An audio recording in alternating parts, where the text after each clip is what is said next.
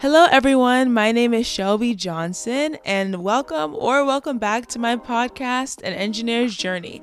I'm super excited for the episode today, so definitely stick around.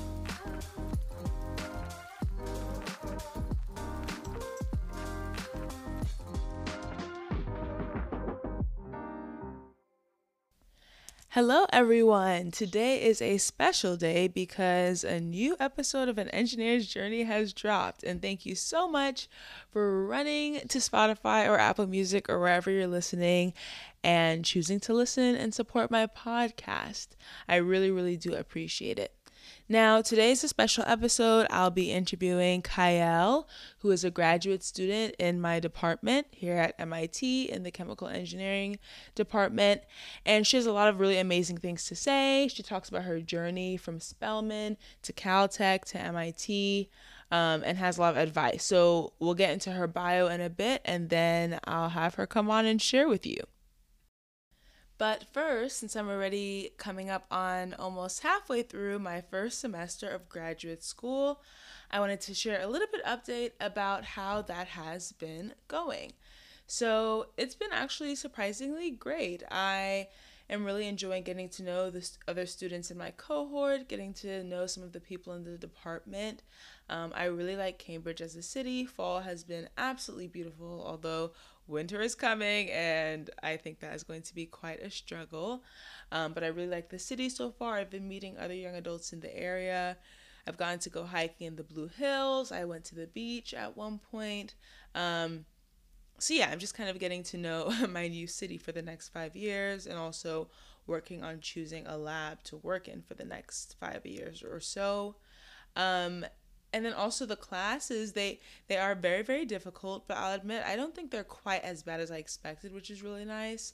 We also have a lot of help because there's TAs for each of the classes, so they've made it a much better experience than I guess it would be otherwise. So I'm really appreciative of how the program has been going so far, and I'm looking forward to seeing how it continues to go.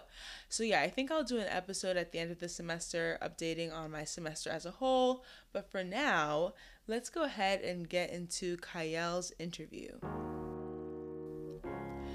Kayel is a fourth year PhD student in the chemical engineering department at MIT. She is a researcher in Dr. Prather's lab focused on synthetic biology. She attended Spelman University and HBCU in Atlanta, Georgia, where she got a degree in chemistry, as well as Caltech in Pasadena, California, where she got her degree in chemical engineering. I'm so excited to hear all about her journey and the advice she has to share, so please welcome Kayel to the podcast. Hi, Kayel. Welcome to the podcast. Thank you for having me, Shelby. Of course, of course. Well, we can go ahead and jump right in. So, the first question I wanted to hear you answer is what led you to major in chemistry and then now engineering? I feel like most science nerds and engineers, like I've always had like an intrinsic passion for like science and building things and knowing more about the world around me. And in high school, I was like required to take a bunch of science classes, and I was fortunate enough to have like a really great science teacher. Her name was Emily Keeler. She was my chemistry teacher. So I was like, oh, I like her. So let's see what chemistry is all about. So that's kind of how I got into chemistry. And I continued to like it so much so that I majored in chemistry in college. Nice. And yeah, you went to Spelman, right? Do you want to tell us a little bit about what that experience was at such a historic university? Oh, anyone who asked me about Spelman, like nothing but positive things. I loved the experience so much. Met a lot of influential people there also. So I decided to go to Spelman because I'm from like a very small town in the South, population of Black people very small. So I wanted to, go and experience all Spelman had to offer as a historically Black college for women. And it was just cool to like be around people who looked like me, and like just I was able to do science without like all the other distractions of the external world. I think I met a lot of my like lifelong friends at Spelman. And people think that because Spelman like is this art school that their science is not strong, but like I learned some of the best science I've learned in my academic career at Spelman. And the best teachers that I had in college were from Spelman. So I had an amazing time there. Yeah, that's very great to hear. As you know, I went to Georgia Tech, so I was nearby. But obviously, you can't have the HBCU experience if you don't go to an HBCU. But I'm glad to hear that you were able to have that, very positive experience. Yeah, so I've heard that when sometimes transferring from science to engineering can be a very like difficult transition. I know even for me, transferring just from high school to engineering was a difficult transition. So, what advice do you have for students who want to major in engineering but feel incapable or like they can't do it, or maybe that it's too hard? Before giving any advice, I like as I've like went from science to engineering, I've like recognized that like one strength scientists usually have over engineers, and that's like a better like basic fundamental understanding of like the science. And like so I like always hold that with me as I like went from science to engineering. And because I feel like I had like a really strong understanding of the basic science, it like made me more empowered to kind of tackle the engineering. And when you're actually like delving into the engineering side, make sure you like get a strong group of like people to do work with. Don't be afraid to ask questions because other people are just as confused as you. So ask questions, do your work with other people, and yeah. Yeah, that is so true. Even now, like starting grad school with the core classes. For those who don't know, actually, I think I'll say it at the beginning of the podcast, but I'm at home with COVID right now. And it's been so much harder this week doing homework where I'm like all by myself versus in the first year offices and we're all working together and going to office hours. So, yes, definitely work with people. It helps a lot.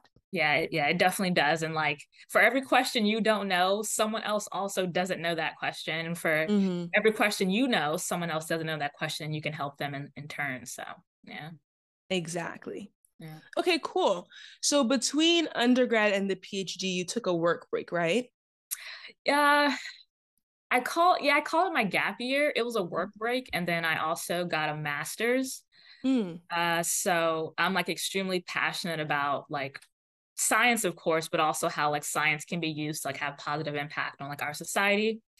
And that's the reason like why I want to go into the government and policy and actually pursued a master's in energy policy.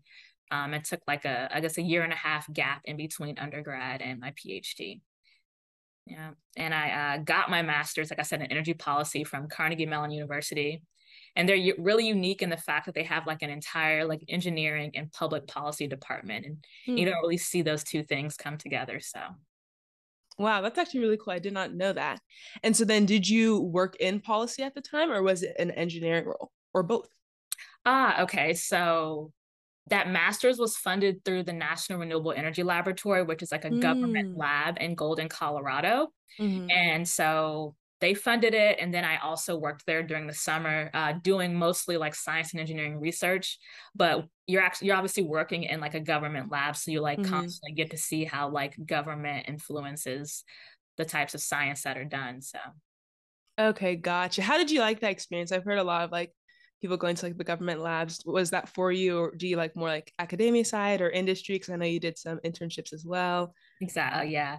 So I guess NREL, first of all, it's in like a very beautiful city, Golden, Colorado. I was only ever there in the summers, so I had nothing but like just sunny weather, lots of like outdoors things to do. I'm from a very flat place, and like Colorado is full of mountains, so that was cool to see. Mm-hmm, So it's like definitely a town for like young people. And then on the science side, I feel like government labs are like a happy middle between academia and industry. mm-hmm, You kind of you yeah, it's definitely a happy medium. There's obviously like not classes going on around you, so but it's also like not quite working in industry like I was saying. So mm-hmm. I really like that happy medium. Gotcha. And then can you tell us a little bit about how to get those kind of, whether it's an internship or fellowships, how do you typically find those out as an engineering student? Mm. I think a lot of people ask me that. And so I guess there are two types of people who ask me that, like some who like don't quite know what they want to do yet, and then some who really know what they want to do. And for the people who really know what they want to do, or who don't know what they want to do, my best advice is to like try everything. I feel like via email, via our professors. A lot of like opportunities are kind of just thrown at us. And like, I think it's important to try a little bit of everything to like see what you actually want to do. And to the people who actually who know what they want to do, who have like professors in mind whose research they like or they really want to work for a company, send that cold email, you know, I guess meet that person in person. I think that's like really valuable. And for me, how I ended up with some of my, I guess, internship and research opportunities really was from like applying to summer research programs or like sending a thoughtful email to the PIs whose work I was interested in. And that's how I've gotten most of my opportunities. Okay, perfect. That's good to know. And I'm sure that's very helpful for the listeners. Okay, so we can transition now to like your PhD life and journey. So can you tell us a little bit about what a PhD is like from the perspective of an nth year graduate student? Many of the listeners might not know anybody who's done a PhD or might not know what it's like specifically for engineering. So just kind of sharing what that process and journey looks like would be great. So I think a PhD is a very different experience depending on what school you go to, what year you're in, and also even what lab you're in within your institution. And so, speaking from my experience as like a chemical engineering PhD student in the Prather lab at MIT, my first year, as you're experiencing now, was like mostly just classes. You want to make sure you understand like the core tenets of whatever field you're trying to get a PhD in. And that's what that first year is for in chemical engineering at MIT. And then after the first year, I kind of front loaded my classes. So I took most of my classes my first year and then the first semester of my second year. So after the middle of my second year, I was done with actual coursework and I really got to focus on my research, which is what I came here to do. And it's what I think most people come here to do. And what's beautiful about the PhD, especially when you're just doing research, is there's a lot of flexibility, like in hours and how you get your work done. At a typical job, you may have to like, you know, come in at 8, take a lunch break at 12:30, and then leave at 5. You're really held to no such standards at a PhD. You have to work a lot, but you can get the work done in whatever hours like you see fit. For example, I'm a morning person, so I get to work every day at 7 a.m., have a coffee, have breakfast. I go into the lab and check on my experiments from the previous day. I have lunch around noon. I also really enjoy working out. So right after lunch, I go to the gym. And because like there's a lot of flexibility in this PhD, like I'm able to just go to the gym in the middle of the day. And then I'll usually come back after the gym, continue doing some experiments, and usually make it home by about 5:30 or 6 p.m. So yeah, most of my day is in the lab, experiments, writing papers, and then I also have an undergraduate student who I mentor, and she comes in the lab every day and helps me with some stuff also. Wow, thank you. That was a great little comprehensive explanation of what your journey has been like. So what have been your favorite and least favorite parts of the PhD so far? So I'll start with the least favorite, and I think this might really pertain to you and like where you're at right now in your journey, Shelby. And the least favorite is the first year. Um, I'm passionate about research that doesn't exactly align with like traditional engineering and like what's taught in like a traditional engineering course load. And so, because when I was in my first year, I didn't feel like a lot of what I was learning aligned with what I wanted to do research wise, I didn't feel really engaged, but like I knew I had to learn it. And so that's what I did. And so I think that was like my least favorite part of the journey was like going through those classes. And as you're, I guess, finding out they're tough, you know, like different beasts than undergrad. You're expected to know a lot more, be a lot more self-sufficient than you were. And then probably the best part. So we are like given a thesis that like we must like bring to completion. And I think like most PhD students, I spent the first year and a half of my thesis with like no data, not even sure if it would work. So just like the first little piece of data that like kind of hinted that what I was doing might work, like it was a breakthrough. I was like, I don't have to leave. I can like stay here. I can like be Dr. Bannister one day. So the first piece of data that was like actually good and reproducible, like can't replicate that feeling. It was great. Yeah, I can imagine. That's so exciting. Can't wait for me to get over all those humps to get to that point, honestly. But that takes us to the next question, actually. So you're doing research in synthetic biology, right? Yes. So can you explain to us what that is broadly, and then maybe some of the things that you've specifically worked on during your time at MIT and in the Prather lab? Yeah. So like the one sentence synopsis I always give people of my research is that I engineer bacteria to make chemicals that are that make our lives easier and that are industrially relevant. And you mentioned that I work in synthetic biology, and so it's exactly what it says it is. Like we're doing biology synthetically. And more specifically, like in my PhD, the overall aim is to engineer a bacterium called E. coli to produce chemicals that can be upgraded into sustainable plastics. And that's a huge thing, obviously, right now because climate change is on the forefront of everybody's mind. And like getting slightly into the science of it, but trying not to get too much of the science of it because I know everyone's not a biologist. Basically, what I do, I give E. coli. I guess every living thing has metabolic pathways, and those metabolic pathways like happen because of things called enzymes. And so I give E. coli the enzymes necessary to carry out the pathways that lead to the chemicals I want to make. Hope that makes sense. It's a lot for people who don't do biology, but I hope that kind of makes sense. Yeah, that's definitely something if you're interested in to look more into. It is very interesting, but metabolics can be very, very complicated. I don't know it, not even close to enough, even though I worked in a synth bio lab before. So, yeah. But I do want to ask though. So someone might be thinking E. coli. Like when we're younger, you always think about E. coli and getting sick. So Mm-hmm. with you working it in the lab, how does that work? Okay.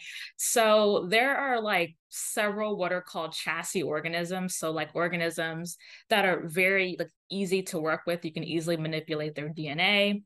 And because it's easy to manipulate E. coli's DNA, you can also engineer it so that it's like not pathogenic, so that it can't spread disease.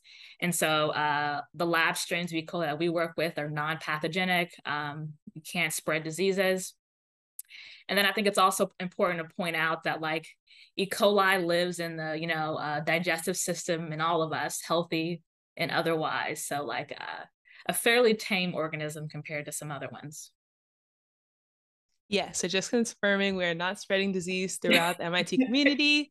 These are relatively safe creatures. Cool. Okay, and then before you committed to MIT, I know you were accepted into other PhD programs. What advice do you have for preparing for the grad school application process? Because this will be coming out in October, and so there'll be people I know working on their applications at the time. Yeah. I think for me, so there's most people I feel like are used to like applying to like undergraduate programs. And when you're in that application process, like you're more intent on, how good is the school, and where is it at? Whereas in graduate school, the biggest thing to be concerned about is the research that I want to do at that school. And so that was one of the first questions that I asked myself was, are they doing the things that I'm excited about doing in my PhD? And so I searched around for schools like that. And then once I had, maybe a list of 10 or 15 schools like that, then I asked myself, how good of a school is it? And then also, are there multiple labs in that university that I would be interested in pursuing? So yeah, I think the very first thing I did in preparing myself for my application was to identify like schools that I would apply to. Great. And then once you did figure out the schools you were accepted to, how did you narrow down to the ones that you felt, or the one, MIT obviously, that you felt was best for you to attend? So I think there are like two, I guess types of people who enter, I guess, a PhD program, people who like know what lab they want to be on and people who don't. And I like went in like knowing very specifically that I wanted to work for a couple of like principal investigators in my field. And I knew that because I did similar research in undergrad and I had been hearing their names for a long time. And I knew I was super interested in working in the labs of a few people. And then I ultimately settled on MIT specifically because my advisor, Chris Prather, works here, and I really, really wanted to be in her lab. And like I said, I did research like this in undergrad.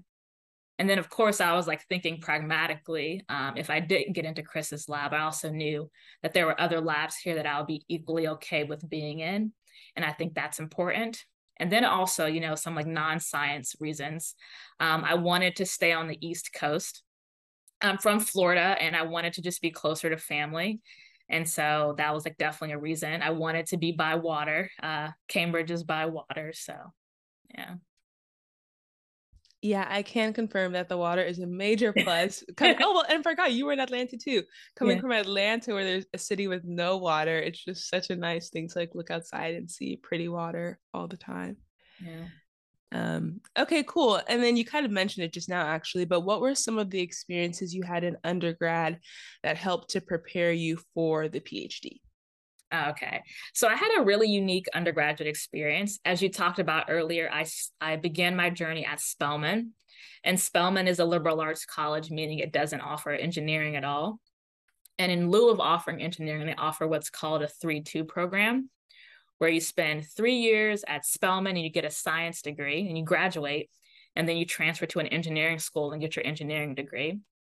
And so after 3 years at Spelman, I transferred to Caltech, which is in Pasadena. And I think it was that transition from Spelman to Caltech, which really prepared me for the PhD. Like we were talking about earlier, I had to transition from like science coursework to engineering coursework, and the rigor was different. So I had that jump in rigor. It was a different environment, which people don't like talk about, but like it's also something you have to like navigate when you go to grad school. So like I navigated changing environments, and yeah, just like being, especially at MIT, Caltech is also really tech school. So like I really got acquainted with like the tech school culture and environment. So doing that transition, which was like painfully difficult, really prepared me for like the transition to PhD in MIT. I'm glad you actually brought that up. I feel like schools like MIT and maybe Caltech as well sometimes get a bad rap for being like a school where like only smart people can go, and it's like, everyone's know-it-alls, etc. Has that been your experience here? And what would you say to people who that might be discouraging them from applying, even though they might actually thrive here? Mm. I guess the first thing that I would say is like, everyone has a space everywhere. And if you think that you can go to MIT, like you definitely can come here or any other school. Like, don't let culture rob you of like a potentially valuable experience. And as far as like the, I guess bad rap they get is like maybe toxic and competitive environments, I think that exists anywhere you go. And I think it's important that once you get to environments like this to like find a community that supports you and makes it not feel toxic to you. And so it's really important to come in to, meet a few friends in your first year cohort or otherwise, to connect with organizations on campus that cater to like your identity. And that's what really helped me. And then also like lean into your hobbies. I mentioned earlier that I go to the gym. So like be something outside of the, I guess, grad school experience also, because you need that. You need work-life balance. And I think those are some of the things that like make existing at MIT easier. And yeah, you just gotta find and make your space here. Yeah, definitely. And I will say I've only been here for a couple of weeks, but how people have responded to me being out right now has been a pleasant surprise. So can't complain, at least not yet. Okay, only a couple more questions. So first, have you had any mentors over the years that have helped you get to where you are now? And how did you establish that relationship? Yes, I'm like, it's funny, but I'm always doing this. Like I keep a running list of people I want to make sure to mention in the acknowledgement section of my thesis. So like I'm kind of prepared for this question. The first one I talked about earlier was, like I said, Miss Emily Keeler. She was my high school science teacher from ninth to 12th grade. I had her every single year. Um, One of the first people who like really told me like, Kyle, you're like super smart, and like she like really pushed me to be in like international science fairs, and that's like how I got acquainted with like doing research. So definitely Miss Emily Keeler. And then at Spelman, Dr. Lisa Hibbard, she's been at Spelman for at least 20 years, the single most phenomenal like teacher I've ever had. I had her for general chemistry one and two, and then physical chemistry. And the way she cares about students is like top tier. When I was at NREL, my advisor there, Dr. Gail Bentley, she actually like was like the thing that made me say like I can do a PhD. Like Gail, like tall woman, like strong minded. I always spoke her mind, so it was like, hey, you can be like this woman who sticks out and still make it in academia. So thank you, Gail. And then like now at MIT, like my advisor, Professor Chris Prather, a Black woman in STEM, like doing it all. So yeah. Yeah, that's a lot of women mentors you've been able to have in the science field. So that's really, really cool and pretty amazing. Yeah. Um, how would you recommend going about like establishing and then also like, what's the word? Keeping those relationships going even after you like leave where they are? Do you like keep up with them from time to time or what do Yeah. you think? So I think we live like in a day and age where it's like kind of at least like in the academic sphere, there are a lot of like pre set up mentorship programs that are out there that if you would like a mentor, you can sign up for a program and like be matched with someone. And that's honestly how I found most of my mentors. Like I see a posting for some type of mentorship program like catered towards people who look like me. So I'll reach out to them via email or phone. And like that's kind of how I get matched up with people. And then also it's just kind of been luck. I talked about earlier how if you don't know what you want to do, just try a bunch of different things out. And so I tried different things out and believe me, in some of that stuff, I didn't have good mentors. The people that I mentioned were the people that I found and trying a bunch of things out. So Perfect. Thank you. Well, I guess just to close out, is there any last advice you'd give to those listening about literally anything? whatever it is that you want to do, like trust me, you can do it. That's all. Perfect. Short and sweet. Well, thank you so much, Kyle. No problem. Thank you for having me. It was like cool to chat about this. And like I said, for anyone listening who wants to do a PhD, please do it. You know? Definitely. I second that.